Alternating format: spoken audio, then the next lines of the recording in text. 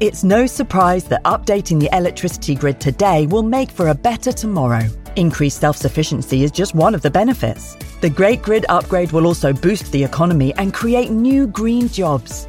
And best of all, you can continue doing the things you love, like watching the latest epic nature documentary or listening to this podcast while caring for the planet too. Find out more at nationalgrid.com.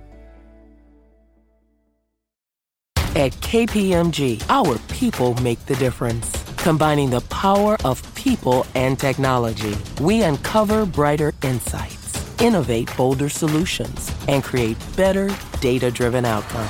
KPMG, make the difference. Mom deserves the best, and there's no better place to shop for Mother's Day than Whole Foods Market. They're your destination for unbeatable savings, from premium gifts to show-stopping flowers and irresistible desserts. Start by saving 33% with Prime on all body care and candles. Then get a 15-stem bunch of tulips for just $9.99 each with Prime. Round out Mom's menu with festive rosé, irresistible berry chantilly cake, and more special treats. Come celebrate Mother's Day at Whole Foods Market. It takes a lot of hard work to make it look easy. This Mother's Day, Duluth Trading Co. can help you give her something that keeps up. Whether you prefer to shop online or in-store, Duluth has a motherload of gear, goods, and gifts to keep her comfortable and capable, no matter what needs doing. With Duluth's problem-solving details and legendary durability to boot, you'll finally be Mom's favorite again.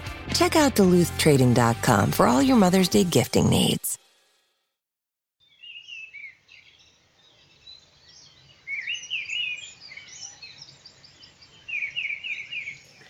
Hello, and welcome to the BBC Countryfile magazine podcast, The Plodcast. It's your chance to come with us for an adventure into the countryside each week to meet rural folk, encounter marvellous wildlife, and enjoy a welcome blast of freedom and fresh air. My name is Fergus Collins, and I'm the host of the podcast. In this episode, we head to Dartmoor in Devon to wander through landscapes where local farmers have worked tirelessly to bring wildlife back to their fields and hills. So listen on for cuckoos, encounters with rare butterflies, and some truly uplifting conversation with Tim Martin of the organisation Farm Wilder. A former producer at the BBC's Natural History Unit, Tim set up Farm Wilder to help farmers work more sustainably with the land, and as you'll hear, his work is really paying off. Our own Annabel Ross met him for a walk in the dramatic Devon wilds. Where are we, Tim? We're on Dartmoor at a farm called Challicum. It's one of the Farm Wilder farms that supplies us with beef and lamb, and it's a wonderful place for wildlife. It's an incredibly nature-friendly farm. And each farm has a specific wildlife that they protect, a specific species that they protect, is that right? There are two types of farms we have in the scheme. One set of farms have marsh artillery butterflies, which are very rare and live in boggy, damp meadows like this one. And other farms that are in the scheme have cuckoos, and they're often higher up the hillsides in sort of scrubbier vegetation with trees. Some farms have both. In fact, this farm has both. So we'll probably hear cuckoos, we'll probably see marsh artillery butterflies, but there are two types of habitat, basically, that we encourage through this scheme. Could you describe the scene that we're in as well, please? Should we walk a little bit further? You can see it more. We're in a roast pasture on Dartmoor. It's a very exciting place to be because it's brilliant for wildlife. It has about 50 species of plant here, lots of interesting insects, great birds.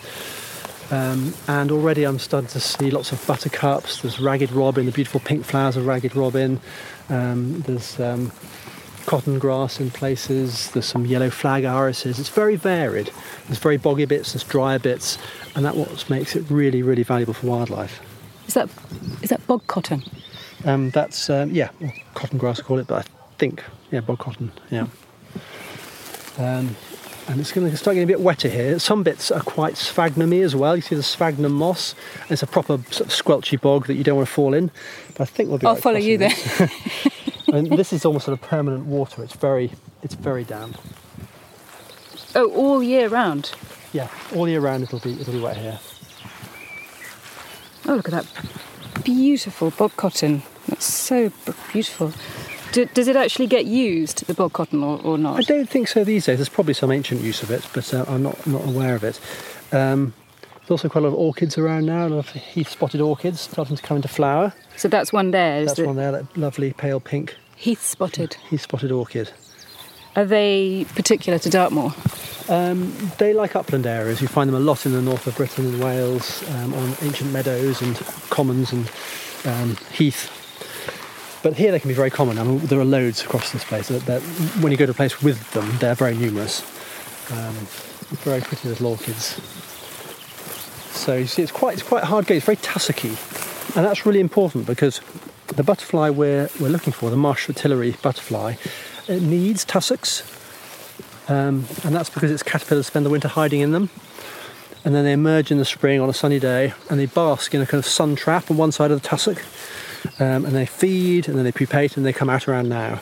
So it's really important these are managed in a way that encourages the sort of tussocky vegetation, plenty of their food plant, which is called Devil's Bit scabious.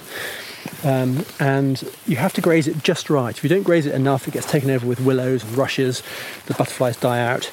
If you graze it too much, then it's too short, you don't get the tussocks, the food plant might be eaten out, and then you don't get the butterflies. So you have to graze it just right. In fact, here's the food plant here. See these elongate, thin, sort of oval leaves. Those are the leaves of the Devil's Bit scabious. It's not flowering yet. It won't flower till about August. But this is what they eat. This is what the females will be looking to lay their eggs on. There's a little frog in there, or is it a toad? Just scurrying away. There we are, little toad, tiny baby toad. Oh, he's absolutely minute. Oops. Oh, and Yeah. rather active.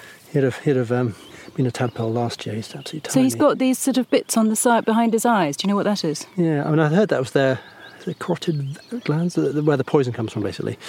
But they're very pronounced on this. I haven't seen that before. It's very bright orange behind its head. And I'm used to them being a bit darker than that and more uniform. It's a very, very pretty little toad. He's like about the size of your fingernail. Yeah, he's absolutely minute. Or thumbnail. I mean, it just shows, you come to somewhere like this, it's like being in a rainforest. Wherever you look, you see something new, often something you haven't seen before. And that's what biodiversity means. That there's just, it's like sort of fractal thing. The closer you look, the more you see, the more's going on. And that's the joy of this. With so many types of plant here, over potentially about 50 species of plant, that's a lot of insects that can feed on them. Are you saying that without Oh, there's a marsh fritillary. On that, big yellow flower there, which is I think it's a marsh marigold or kingcup. You can just see with its wings folded. Yes. There's a marsh fritillary butterfly. And that's beautiful. That's quite a freshly emerged one. It's quite bright colours, and it's not tatty. They get very tatty as they get older. And it's basking in the sun with its wings closed. As it opens its wings, you can see the sort of checkerboard pattern on its wings, which it's very famous for. And it's unique in the UK. I mean, it's not like it's hard to distinguish them from anything else. There are other fritillaries, sort of orange butterflies like it, but none of them have a pattern like this. It's completely distinctive, that checkerboard pattern on its back of black and yellow and orange. It's absolutely stunning. So it's not a massive butterfly. No, they're small butterflies, yeah. And they're very graceful. They don't fly very strongly. You'll see them fluttering around as the day warms up. But they're not like an admiral or a peacock or one of those big, strong flying butterflies that just fly around and vanish. These will generally be flitting around quite low in the meadow and once the day warms up. So how long are they around for? About 3 weeks. They hatch out typically the last week of May, and they're around for the first 2 weeks of June, and that's it. So, I mean, most of the year they spend as a caterpillar. These butterflies will lay their eggs now. The eggs will hatch, and the larvae will form webs, larval webs. So a bit like a spider's web, they'll form a little web on the food plant, which they can protect themselves in, and they will feed all summer long in that until the autumn. And then in the autumn, they'll actually go and hibernate in the grass, in the tussocks of grass. And then in the spring, they'll come out again. It's still quite small in the spring, in sort of late February and March when it gets sunny days. And they'll feed up on the food plant, and then they'll start to grow quite quickly. And then they'll pupate in, I guess, sort of April, and then end of May they hatch. You can see it's just turned around. You can see it's back now, that lovely... I think it knows we're looking at it. It's just giving us a little display. It's behaving Off it very goes. nicely, yeah. So it's just fueling up on these wonderful marsh marigold yellow flowers. Oh, sorry, these are, right, those the marsh marigolds. Yeah, so it's getting its nectar. Oh, what a wonderful sight. It's really quite warm today, isn't it? Yeah. they're a very special butterfly. They used to be very widespread across Britain, and many marshy fields would have them. But as agricultural practices have changed, a lot of those fields have been drained, and now they're very rare. They're really just confined to the southwest, parts of Wales and the Northern Ireland. But they need these sort of boggy meadows, which are not very productive for farming. So as these boggy meadows have declined, they've declined, and they have been one of our fastest declining butterflies. So the cattle are quite happy in this boggy meadow, you say, or? Yeah, the cattle, you have to be careful how you graze it. You probably wouldn't want to put them in here in winter because it's so boggy. They get stuck in the bog, they churn it up a lot. Typically these would be grazed in late summer, in the autumn, and just lightly grazed by a few cattle or ponies. It's important they're not grazed by sheep, because sheep graze the vegetation too low, and that doesn't work for the butterflies. It has to be horses or cattle. And if you don't graze it at all, the butterflies die out. They need grazing to survive. So any... it's a couple of dragonflies. Oh yes, yeah, beautiful damselflies. They're a red damselfly, they seem to be mating. Oh, they look so beautiful when they mate. Everywhere you look, there's life, there's insects, there's birds calling. Hear a willow warbler.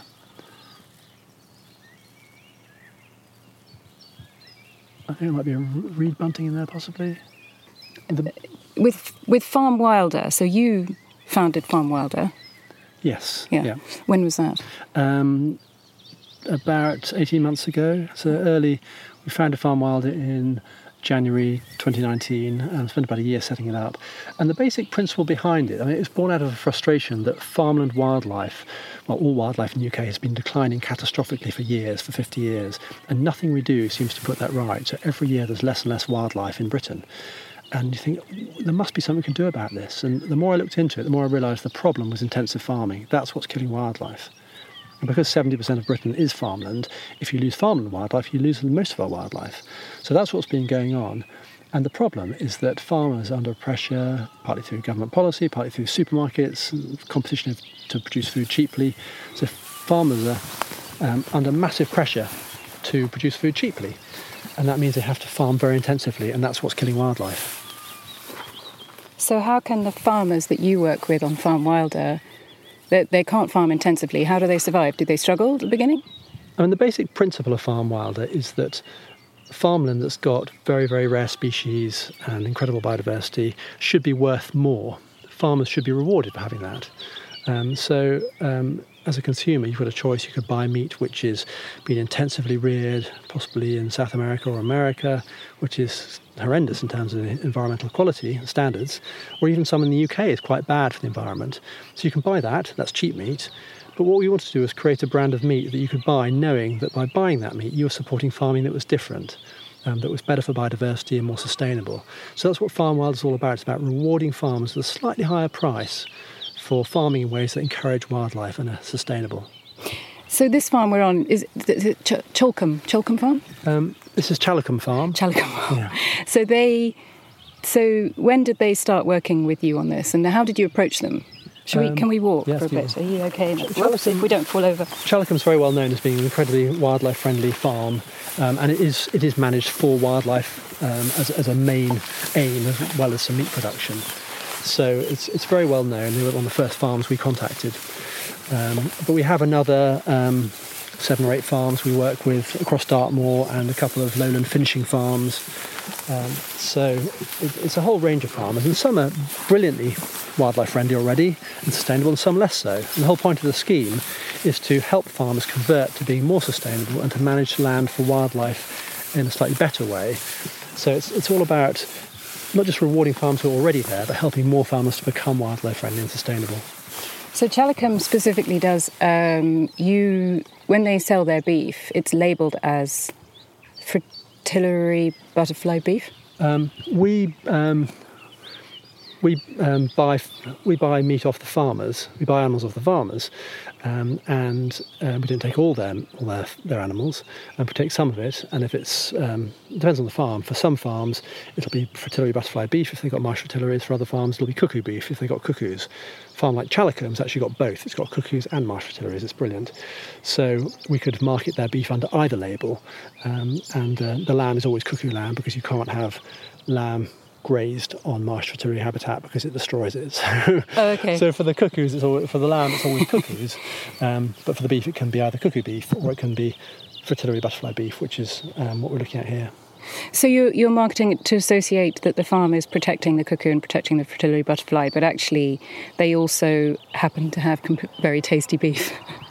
They do. They have great beef. But I think the important thing is we're differentiating their meat from sort of bog standard supermarket meat, which comes from you don't know where, goes into a massive system, you don't know what farm it's come from.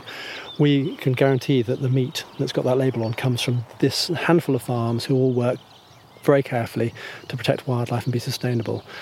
So it's really a way of putting the wildlife on the front of the label, and so it's not like having a little label on the back, a little logo, you don't quite know what it means. It's very clear with our meat. It says on the front, on the label, either fritillary butterfly beef or cuckoo lamb. So we're making it really clear that by buying that meat, paying a tiny bit more for it, you're directly helping endangered species.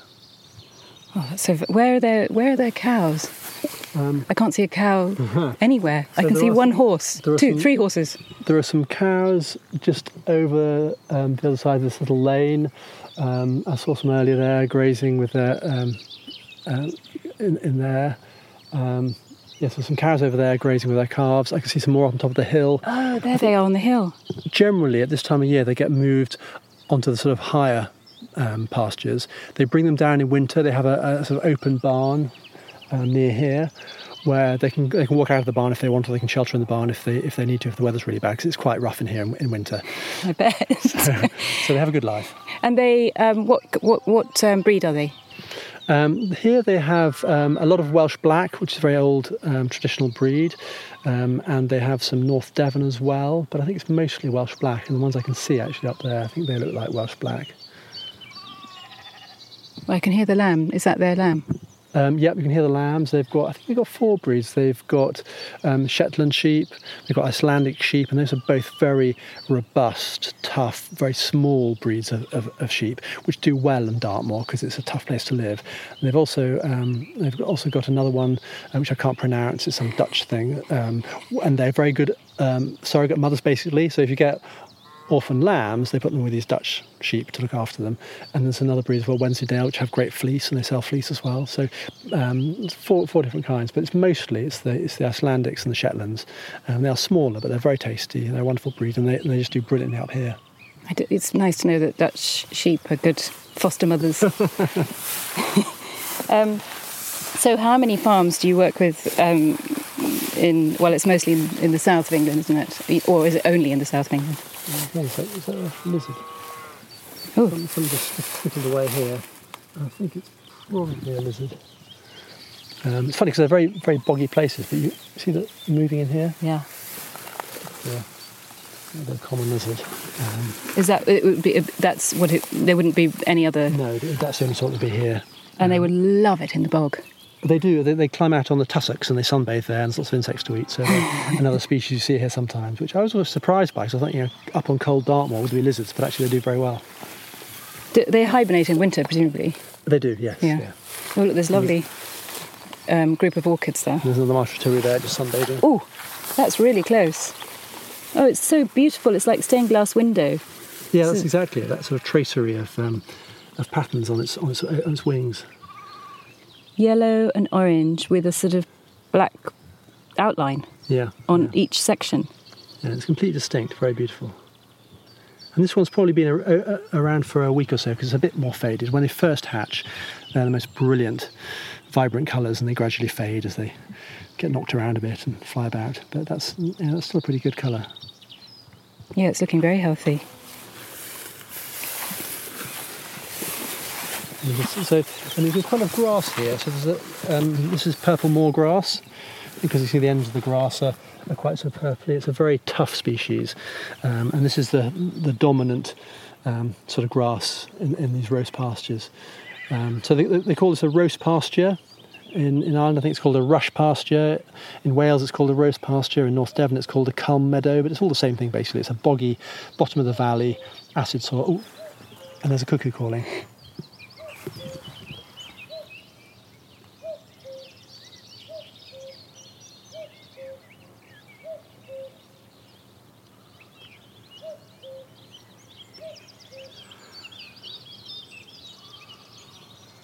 That's the amazing thing about this farm, is you can be here right by the Marsh Artillery butterfly and suddenly hear a cuckoo calling, look up and it's going to be somewhere up on the hillside there.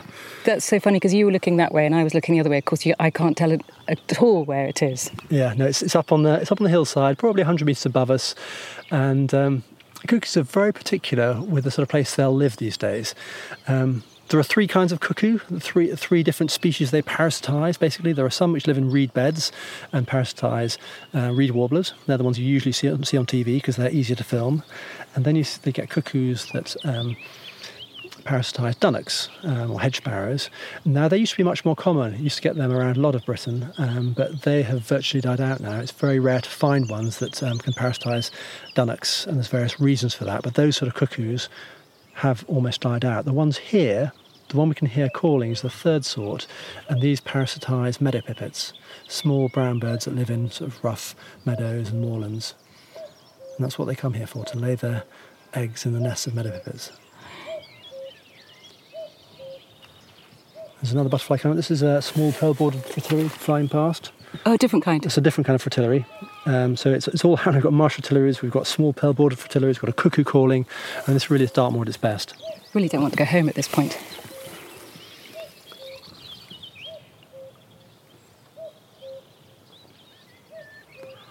And with the cuckoos, the thing that's tricky about farming for cuckoos is you basically have to farm for meadow pipits, because the more meadow pipits you get, the more cuckoos you'll get. But it's more complicated than that, and that's because cuckoos specialise in eating hairy caterpillars. So when they come back from migration to Africa in the spring, in late April, they need to kind of fuel up again, and they eat these really hairy caterpillars, often sort of moth caterpillars that you see out in the spring before they pupate. And you need a certain sort of vegetation to get these hairy caterpillars. And what's gone wrong in much of Britain, in the lowlands, is there aren't many of these hairy caterpillars anymore, because we've lost those sort of untidy areas, the rough meadows, the areas of bramble and scrub where these hairy caterpillars used to live. But here on Dartmoor, you still get them. There's horses whinnying, I don't know quite what's going on. But the cuckoo is up there somewhere, just on the edge of the moorland, and that's because that area has big hairy caterpillars that will eat, the adults will eat, and also it has the meadow pipits that they lay their eggs and nests of. So how do you protect the meadow pipit on your farm? Well, what meadow pipits like is they're like a real mosaic of habitat. They like to have some grassy areas where they feed. They like scrub where they nest. It could be sort of willow scrub or gorse scrub, bracken. And they also like damp areas as well, because I think there's even more food there. So they've been found to do best where you get a combination of short grass, boggy areas and scrub. And that's exactly what we've got on this farm. So if you want to have meadow pipits, you need that habitat. But if you want to have cuckoos as well, you need to have hairy caterpillars the cuckoo can eat. You need to have the meadow pipits. And the other thing you need is trees, because cuckoos need trees to call from and to watch the meadow pipits from. And that means that the open moorland itself, we can see a lot of that around, this open moorland treeless, that's no good for cuckoos.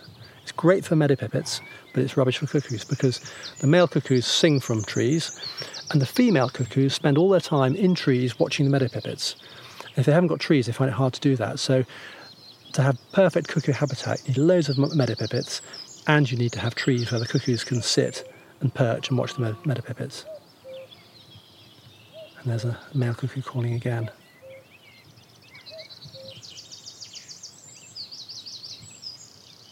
So when you say the cuckoo likes to parasitise the meadow pipit, is that the right expression? Yes, they're nest parasites. So how does that work? What do they actually do? So what the cuckoos do, the male cuckoos arrive and they establish a territory and they call. That's what you hear calling. The female cuckoos are much quieter, and they sit around and they spend all their time bird watching, which is weird, really. They've come away from Africa and they only come here for a few weeks, and they sit on trees, short trees, and they watch meadow pipits. And they're incredibly observant. They know where the meadow pipit nests are, they know when they're laying their eggs, because there's a sweet spot, there's a period of time when a cuckoo can fly into a meadow pipit nest, lay its egg, remove one of the eggs that's there already and fly off. But if they get it wrong, it doesn't work. The eggs kind of hatch, they have to have been laid, so that the female cuckoos just watch and observe and learn about the meadow pipits, and when the time's right for each nest, they fly in there and try and lay their egg. So they know when to put their egg in there that's going to hatch at the same time as the meadow pipit eggs? Yeah, basically. That's just incredible. It is amazing. I mean, there's so much to their biology. It's incredible. They lay eggs that mimic the eggs of the meadowpipits, and it's the same for the ones that parasitize dunnocks or reed warblers. Their eggs mimic those species. So these cuckoo's eggs will look like meadowpipit eggs. They're a bit bigger, but not as big as you'd think for a bird of the size of the cuckoo. And that's because if the egg was too big or the wrong colour, the meadowpipit would eject that egg. It would chuck it out the nest, or it would peck it and destroy it. So the meadowpipits and the cuckoos are in a constant arms race of the cuckoos trying to mimic their meadowpipit eggs more closely, and the meadowpipits trying to get better at detecting the cuckoo eggs and chuck them out and destroy them, because obviously they don't want to lose all their nestlings to a cuckoo. Why doesn't maybe this is a difficult question, is it swallows or swifts? That's a swallow. Yeah, swallows just flying over. Yeah. And you hear willow warblers calling, reed buntings, and of course the cuckoo.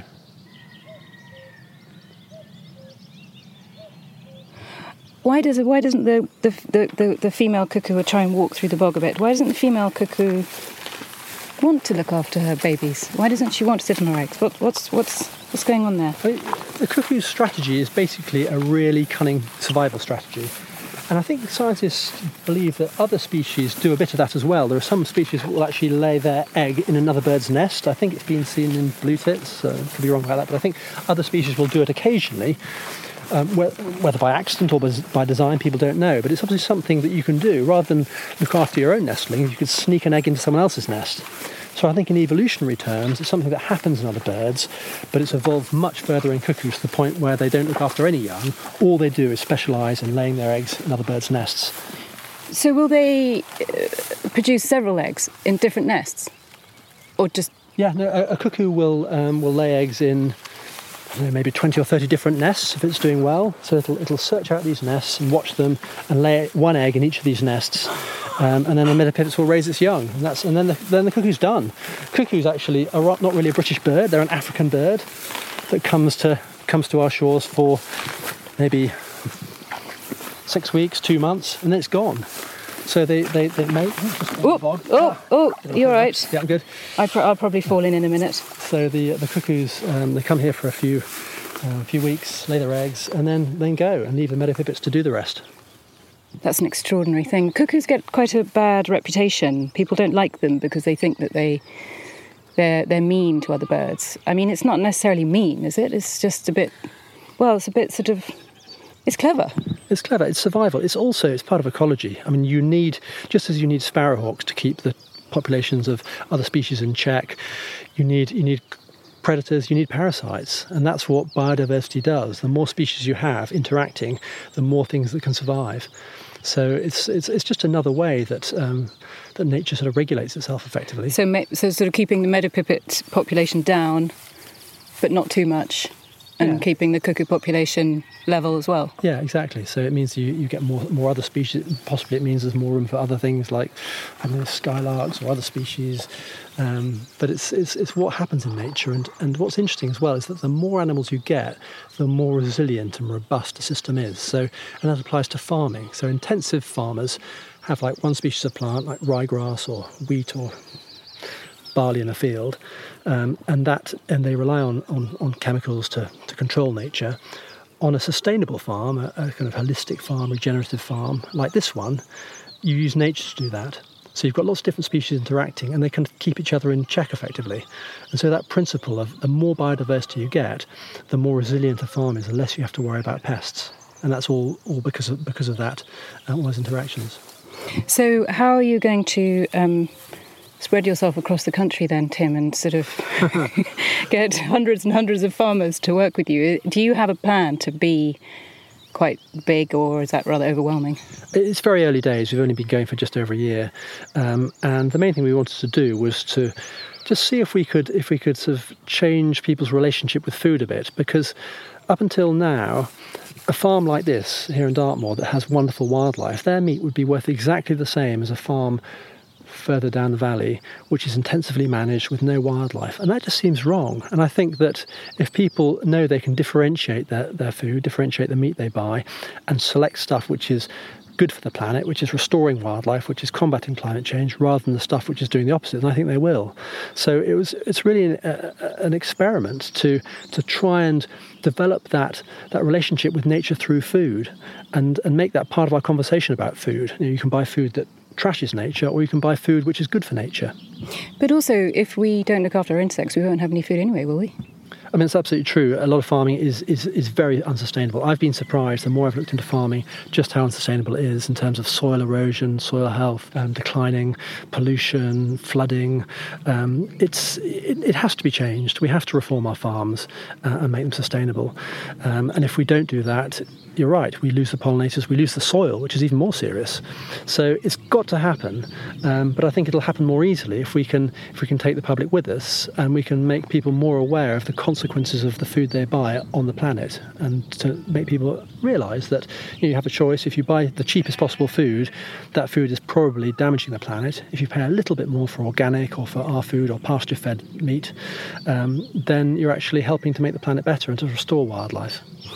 And you have these rather beautifully illustrated labels, don't you, that you put with these with your meat. Where do you sell your meat? We sell our meat in a variety of places. We sell a number of butchers in the South West. We also sell online with our online retailer called Fresh Range, who sell nationally. And we sell, some of the butchers sell to restaurants as well. Of course, that's all stopped with COVID-19. But it's those are the main things. It's online sales, it's high street butchers, and it's to restaurants. I thought we were going to get away without mentioning COVID-19 today, but that's okay. It was a very brief moment. You have these labels that are beautifully illustrated, and then they have some kind of explanation on them, don't they, about where the meat's from and what it's protecting. And is that right? Yeah, we feel that the labelling is really important to the meat we sell, because we want people to appreciate what's gone into that meat and the wildlife it supports, the sustainability. So the labels talk about the wildlife on the front. So we have cuckoo beef, fritillary butterfly beef, cuckoo lamb. So we're upfront about the wildlife we're protecting, and we have more information on the back about how it's farmed sustainably, how the farmers are converting to being pasture-fed, how it's more sustainable. But above all, we try to make them really beautiful, and we have illustrations that show effectively the whole environment. So the fritillary butterfly beef label shows the habitat we're standing in now. So if you look on that label, you will see little orchids, you'll see the willows, you'll see meadow sweets, you'll see the butterflies, dragonflies. There's a willow warbler, there's a grey wagtail. So it's all about telling the story of the ecology of these habitats these farmers are protecting on the labels. So it's really clear what you get when you buy that meat. I think that's a really interesting point that you said about telling the story of where our food comes from, because we don't really necessarily think about the story of where our food comes from, and maybe that needs to happen more. I was just wondering if you don't do vegetables. It's all meat. Is that... Well, when I started Farm Wilder, I thought we'd do a whole range of products. I wanted to do a beer. I looked into doing some muesli, some flour. But it made sense just to specialise to start with. And actually, meat is the most important one to crack first, because Britain is such an important meat producer, because we have so much grassland, and because the debate about meat has become so polarised, and so many people saying you've got to go vegan to save the planet, and that's just not true. So actually, meat is a good place to operate, because we can be part of telling the story that meat can be a good thing for the planet. It can restore wildlife, it can restore soil health. So that seemed like a good place to start. Meat's also interesting because people look at green fields, like where I live in Somerset, and think, oh, isn't it lovely, beautiful green countryside, rolling hills, etc. Actually, those are as bad for wildlife as the flat, lifeless monocultures of wheat in the east of Britain, in East Anglia. Just because it's green and grassy doesn't mean it's good for wildlife. Many intensive dairy and beef farms grow pretty much one crop, which is ryegrass, which is fertilised, and that's not good for wildlife. You don't get any wildlife in there. It's bad for the soil. You have to rely on chemicals to fertilise it and to kill weeds. So actually, just drawing attention to the fact that a lot of our meat production is deeply unsustainable is really important. And through Farm Wilder, we're trying to shine a light on the fact that there are farmers who are doing something different, who are farming in a much more sustainable way, using more variety of plants to graze, looking after wildlife and looking after the soil. So take this boggy meadow that we're in today. I mean, there's no way you could grow anything on it, any food on it, presumably. So the fact that it can work for beef cattle means that you're sort of it's a double winner, isn't it? Because you're looking after the wildlife and you're able to, and the beef are able to eat this grass. I can't believe how they eat this grass. It's quite hard grass, but they've got 4 stomachs, haven't they? So. Yeah, I mean, it's not a productive habitat, and it's not somewhere you couldn't plough it and sow anything. You could drain it and you could make it slightly better for grazing, but then you'd lose all the wildlife. You'd also lose its ability to retain water. And this is another important function they have. They hold back water from heavy rain. They release it all year round. So having these sort of roast pastures like this is very good for the rivers further downstream, and it stops flooding as well of human settlements. So there's lots of roles they have as well as food production. However, I mean, much of Britain is grassland. Much of Britain couldn't really be used to grow crops on. So we have a choice. Do we try and make it more intensive, as we've been doing, or do we protect it for wildlife, or do we let it go entirely and rewild it? Some people would say, Dartmoor, rewild it. Cover it in trees. It would once have been an Atlantic rainforest. Return it to trees and just let nature take over. But if you did that, you'd lose all the wildlife as well, a lot of the wildlife. You certainly wouldn't get pastures like this. So we think the best way to treat these sort of parts of the country is to graze them in harmony with nature, where you can produce some meat, but by selling it at a slightly higher price, you can encourage farmers to look after this land. You can make it much more economically sustainable to farm these areas, which is what the wildlife needs, because these areas have been farmed for thousands of years in this sort of gentle, non-intensive grazing, and if you stop doing that, the wildlife will decline just as surely as if you intensify it, wildlife will decline. So you need to find ways to incentivise farmers to try and gently manage these areas through light grazing so the wildlife can sustain. They're not getting any, what's it called? So stewardship payments. What's it called? Stewardship payments, or? Yes, they're not getting. Yeah. Are they getting any subsidies for what they do? Farmers who have great habitat like this are eligible for high-level stewardship scheme grants, which can help. The problem with them is that they just focus on a single part of the farm that's very, very good for wildlife. They don't look at the whole farm. What Farm Wilder does is we encourage farmers to look after the special habitat better, but we also encourage them to be sustainable across the whole farm, because you can't really treat nature in isolation. And if you have a little fragment of good habitat, the wildlife will eventually die out. You need to try and link it together. You need to create more habitat, and you have to look after the whole farm ecosystem. And to do that, I think we really have to make it more economically viable for farmers to farm in a sustainable way through food pricing as well as through grants and other measures. So how do you, have you ever tried to visit a farm that's intensive factory farming cattle, beef cattle, and talk to them about this? It's tough for farmers because they are businesses. They've got to be economically viable. They have been led by government policy down a route where they're intensively farming, they're reliant on chemicals, and it's not very nature friendly. And that's quite hard to get out of, and it takes a big sort of mindset shift for people to start to farm with nature. So it's not an easy journey. It takes years, potentially even generations, for farms to change course. But I think if we can show that you can farm sustainably and with great wildlife and make more of a profit from it, then I think that's a way forward that other farmers who are more intensive at the moment might start to look at that and think, well, maybe we can do more of that. And make more of a profit, you said? What's quite interesting about these upland farms is they're very marginal. A lot of the farmers really struggle financially. It's a really tough life being an upland farmer in Britain. We work with an organisation called the Pasture-Fed Livestock Association, and they have a system that encourages farmers to use nature effectively, to not feed grain to their animals, only to feed them grass and other forage. And in doing that, you have to use nature, you have to use a more variety of plants, you have to use legumes and herbs. You have these things called herbal lays where you can potentially even sow almost like an artificial wildflower meadow that's much better nutritionally for the cows and sheep. Because if you stop giving them grain, you then have to look to their nutrition in other ways. And having more diversity of forage is a really good way to do that.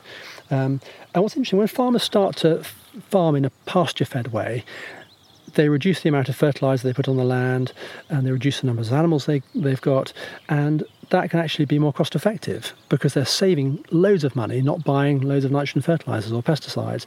Also, the animals are less stressed and happier, their vet bills go down. So even though these farmers can start to have fewer animals on the land because it's not so intensive, their profitability can go up.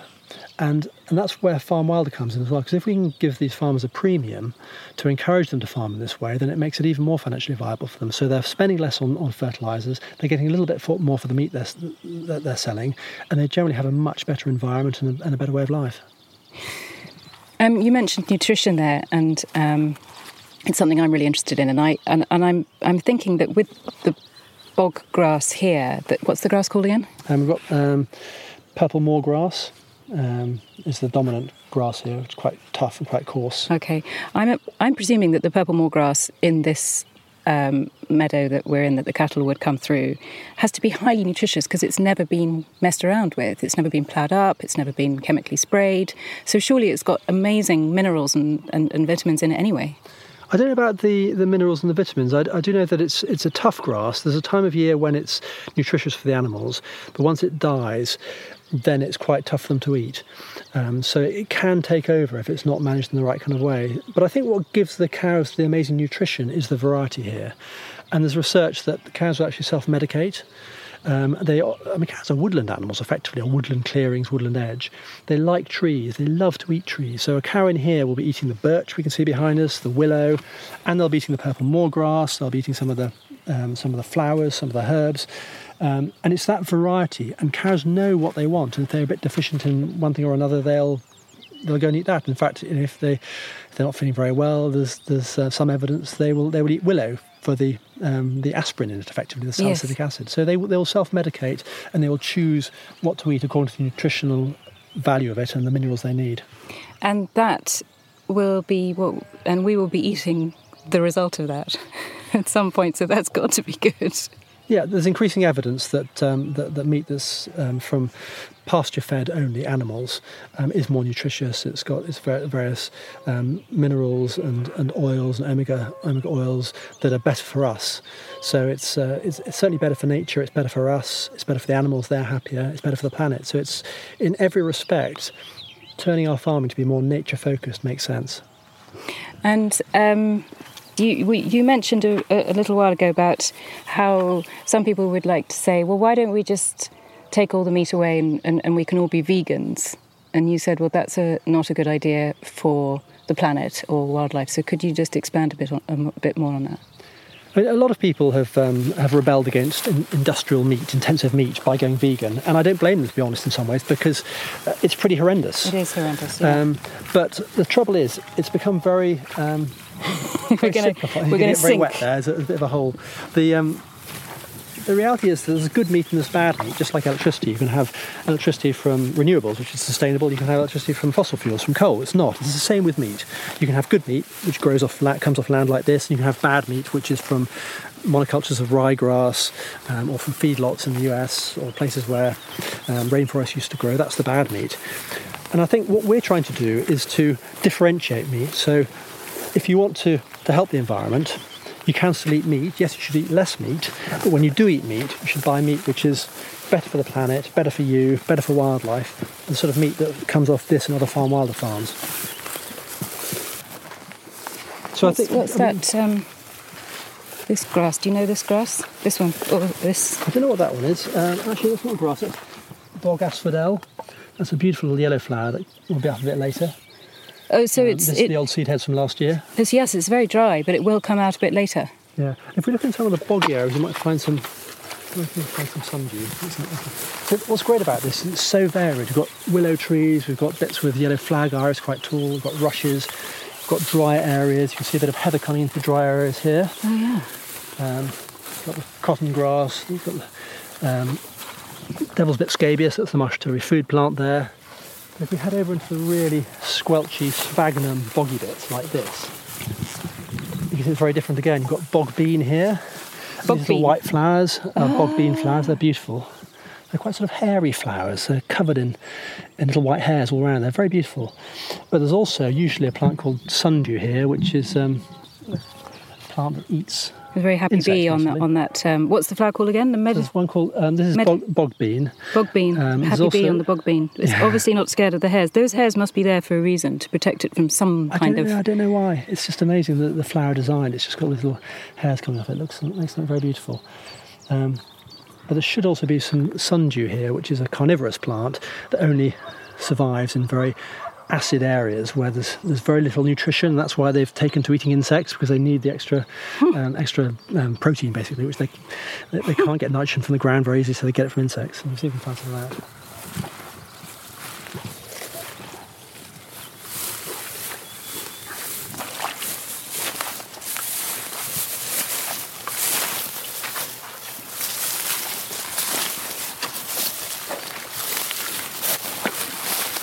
You see this, the whole place is just sort of peppered with orchids. Yes, orchids. Do you know how long they're out for? Do they have quite short? Quite short again, yeah. I think probably 2 or 3 weeks at most. Did you say heather? Yes. Yeah, there's heather in the drier areas here, and gorse coming in places which farmers try to control to take over. Oh, you don't want the gorse to take over? Okay. No. Part of what grazing does is to keep out some of the trees and shrubs that come in, so they'll keep the willow back. But even with a bit of grazing, the farmer still needs to cut some of the willow, cut out the gorse, maybe burn the gorse, get rid of it occasionally. And so it has to be actively managed, otherwise basically the habitat deteriorates and the butterflies die out. So that's quite a lot of work. It is, yeah. I mean, having said that, these are still useful places for the farmer. So if we get a really bad drought, and the grass stops growing on the hills here, they can bring the cattle and sheep down here, particularly the cattle actually, in here late summer, and there'll be greenery for them to eat. It'll keep the cattle going. So they're all part of the kind of ecology of a farm here, and the way the farmer managed it. They have lowland land that can be used earlier in the year before the grass starts growing higher up. Then they take the cattle and the sheep higher up in the summer, and then bring them back down in the autumn. And the roast pasture is all part of that, and it has grass when it's not growing elsewhere, just because it's so wet all year round. I was just going to ask, I don't suppose, maybe you've already told me about this, but these leaves, these brown-green leaves that are in the water, what's that? What's that? I mean, these are basically pond plants. What's that? Tim, on my finger. Oh, that's a mayfly. Oh. Great, so a little tiny mayfly. So there is, I don't think they live in the bog, but there's a little stream down there it may have come from, which is still flowing nicely, despite the fact it hasn't rained for 2 months. So these places are wonderful at absorbing water and feeding small streams. And the part we're standing in here, I mean, it's kind of, this is pondweed effectively. Oh, okay. And there are times of year this will be even deeper. It just shows that sort of diversity. Everywhere you look, the vegetation is a little bit different here. And the mayfly is the food of the salmon and the trout, is that right? It is indeed, yeah, very important, and a great indicator of clean aquatic habitat. So if you've got mayflies, you know it's a clean, pure river, which all the rivers on Dartmoor around here are. They're wonderfully clean. Are they fished? Yep, there's a river called the Dart, which comes off Dartmoor. In fact, there's several rivers which are very good for trout, also for sea trout, and some salmon as well. So part of the reason those rivers still have sea trout and salmon is because Dartmoor feeds clean, cool water into them year round, and that's a real value to those rivers close to the coast, that they have Dartmoor providing water for them. Oh, making me rather hungry. Nice patch of orchids there. What did you say, sir? Nice patch of orchids there. Yeah. Oh no, the orchids are quite beautiful, amazing. Oh, and the hairy flower. I'm so bad at remembering names. Bog bean, hairy one. Bog bean. Beautiful white, hairy flower. And there are thistles, and there are these rushes, and the buttercups. You get the forget-me-not as well, which is very beautiful, and the pink ragged robin, very characteristic of this sort of vegetation. Here's some forget-me-not. Oh. This little tiny forget-me-not flowers, well just spotted. Beautiful with blues and pinks. Oh.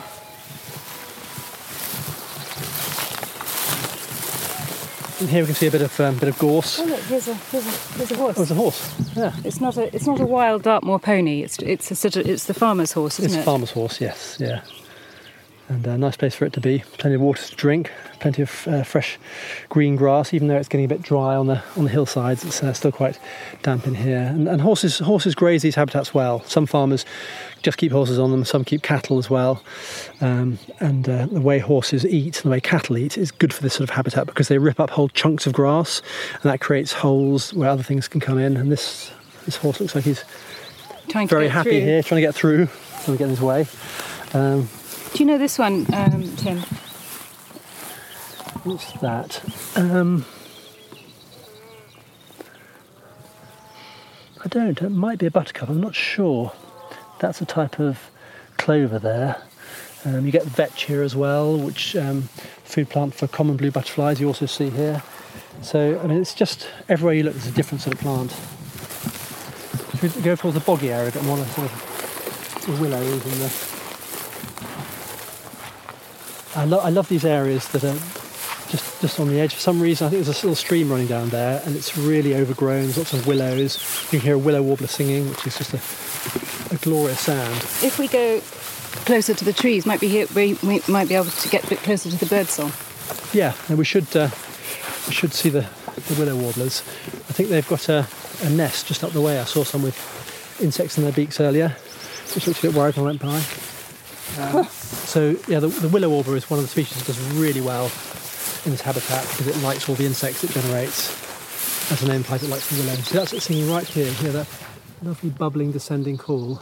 That's the willow warbler.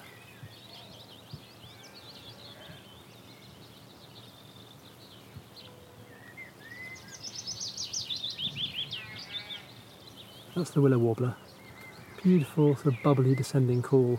Just one of my favourite sounds of summer. It just lifts your soul when you hear that. Amazing.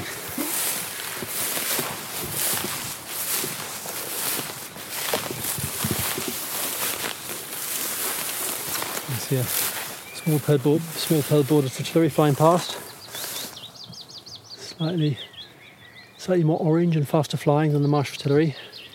Oh, another fritillary. So we've seen just two types of fritillary. Two types of fritillary, the marsh fritillary and the small pearl-bordered fritillary. And they both live in this habitat, although it's the marsh fritillary that's the real specialist. It doesn't live in other places. So that's why you chose that one? Yeah, and because it's so beautiful as well. And here you can see the encroaching willow. If farmers didn't manage this, the willows would take over. So it's important they cut it back periodically to keep the meadow fairly open. But the cattle and the horses will do that as well. They'll browse the birch, the willow, sallow here that's coming in. Okay. And we've got some, are they wild irises? Yes, these are the yellow flag irises, our native iris. That willow warbler's really loud now. You can hear it singing right above our heads.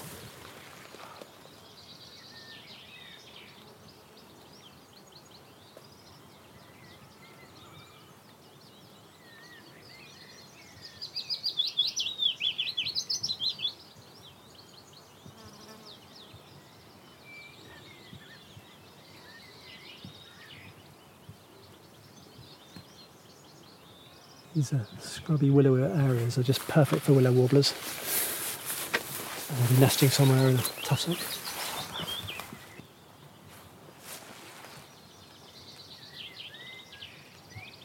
They're almost identical to chiffchaffs. The legs are slightly different colours, slight colour difference, but they're, to the layman, they're virtually identical. But the song is so different. That willow warbler descending call compared to the chiffchaff makes it really easy to tell which you're dealing with. And here it's very much the willow warblers like this one.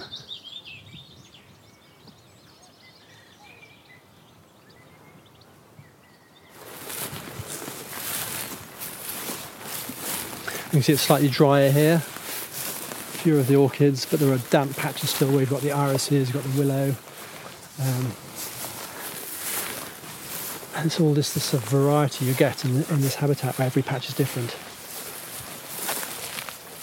And you can hear the cuckoo again. It's calling just from up the hillside.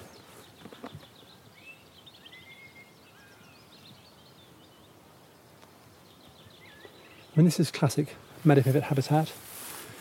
You've got areas of short grass, damper areas, you've got scrub, hedges, And this is they'll be nesting all over here and right up the side of the moorland there into the distance. So it's great meadow pipit habitat. And when you've got the trees as well, that's what makes it great cuckoo habitat too. Did Dartmoor used to have a lot more trees? Is there a problem with trees on Dartmoor, or is it natural moorland that's been like that for centuries? I think historically Dartmoor would have been much more covered in trees. People talk about a kind of Atlantic rainforest, which would once have covered it. But I think as long as it's been farmed, which is thousands of years, people would have cleared back those trees, would have opened up the meadows, the commons, the heaths.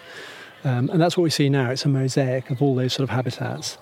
And it would be nice to see some more moorland converted into forest, I think, to have more woodland here, to see some areas fully rewilded.